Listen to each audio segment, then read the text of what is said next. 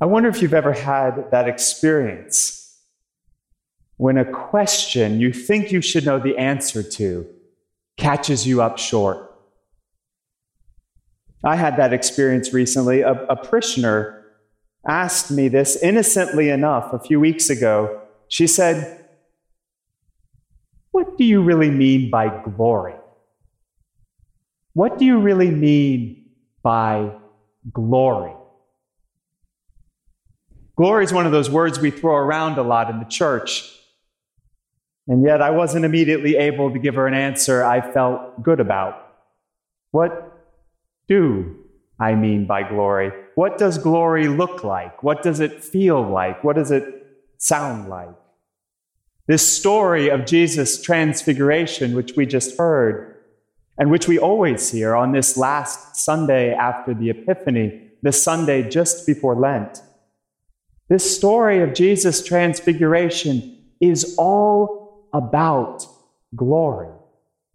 Jesus goes up the mountain to pray, accompanied by Peter and James and John, and there he is transfigured before their very eyes.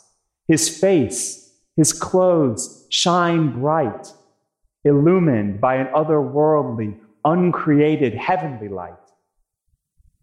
He's joined by Moses and Elijah, heroes of the Hebrew Scriptures, a reminder that he is the very fulfillment of the law and the prophets. It's a story full of awe, full of wonder, a story in which we hear the very voice of God, a story where Jesus' divinity as God the Son blazes forth, a story, it would seem, full of glory. But I've come to believe that while it is a story soaked in glory, we can only appreciate its true glory and really understand what that word means if we keep reading. Like Peter, James, and John, we have to come down off the mountain and into the rest of the story. Not long after I had that awkward question from the parishioner, I stumbled across a definition of glory that actually stuck with me. And so I'll offer it to you. Glory, a wise teacher of mine said, is where beauty and power meet. Glory is where beauty and power meet. The mountain of Jesus' transfiguration is full of beauty. And the aura of divinity speaks to a kind of latent potential power, but it's only when Jesus comes down off the mountain that we actually see God's power at work. If you were to keep reading in Matthew, just in that same chapter, chapter 17, you would see that the first thing Jesus does after coming down off the mountain is to heal a young boy. And then the next thing he does is to predict his own looming death and resurrection, just as he had 6 days earlier. The healing, of course, is obviously full of beauty and power.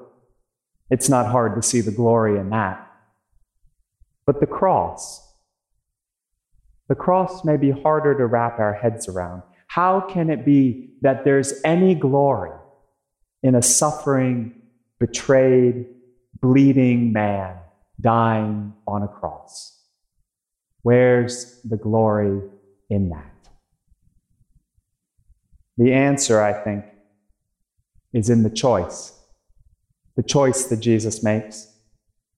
The transfigured one, God's very self, comes down off that mountain and into the mess of our world and into the mess of our lives for love's sake.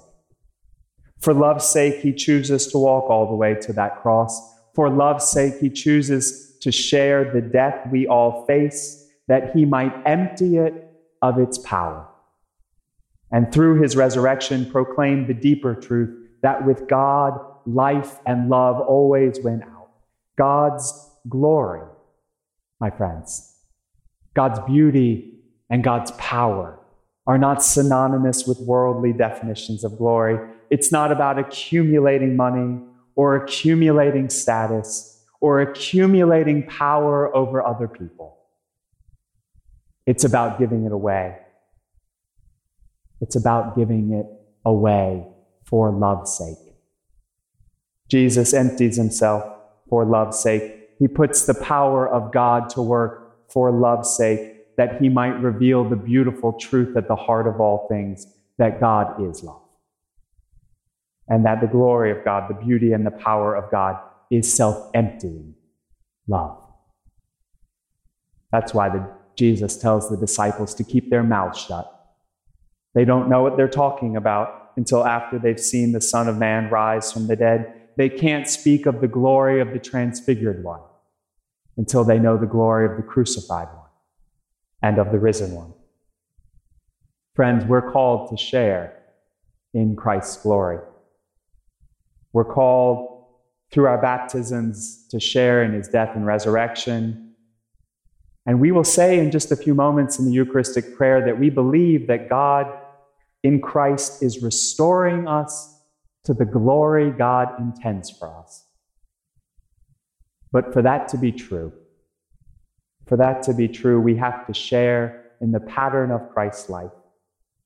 We have to hear on the mountaintop that we are the beloved, and then come back down off that mountain, having glimpsed the beauty of God's love, that you and I would use the power we have to serve one another in Christ's name, to set one another free in Christ's name, to be agents of the gospel in Christ's name. For as we do, the psalmist's words will become more and more true. Through us, by the grace of God, the earth will be full of the glory of God.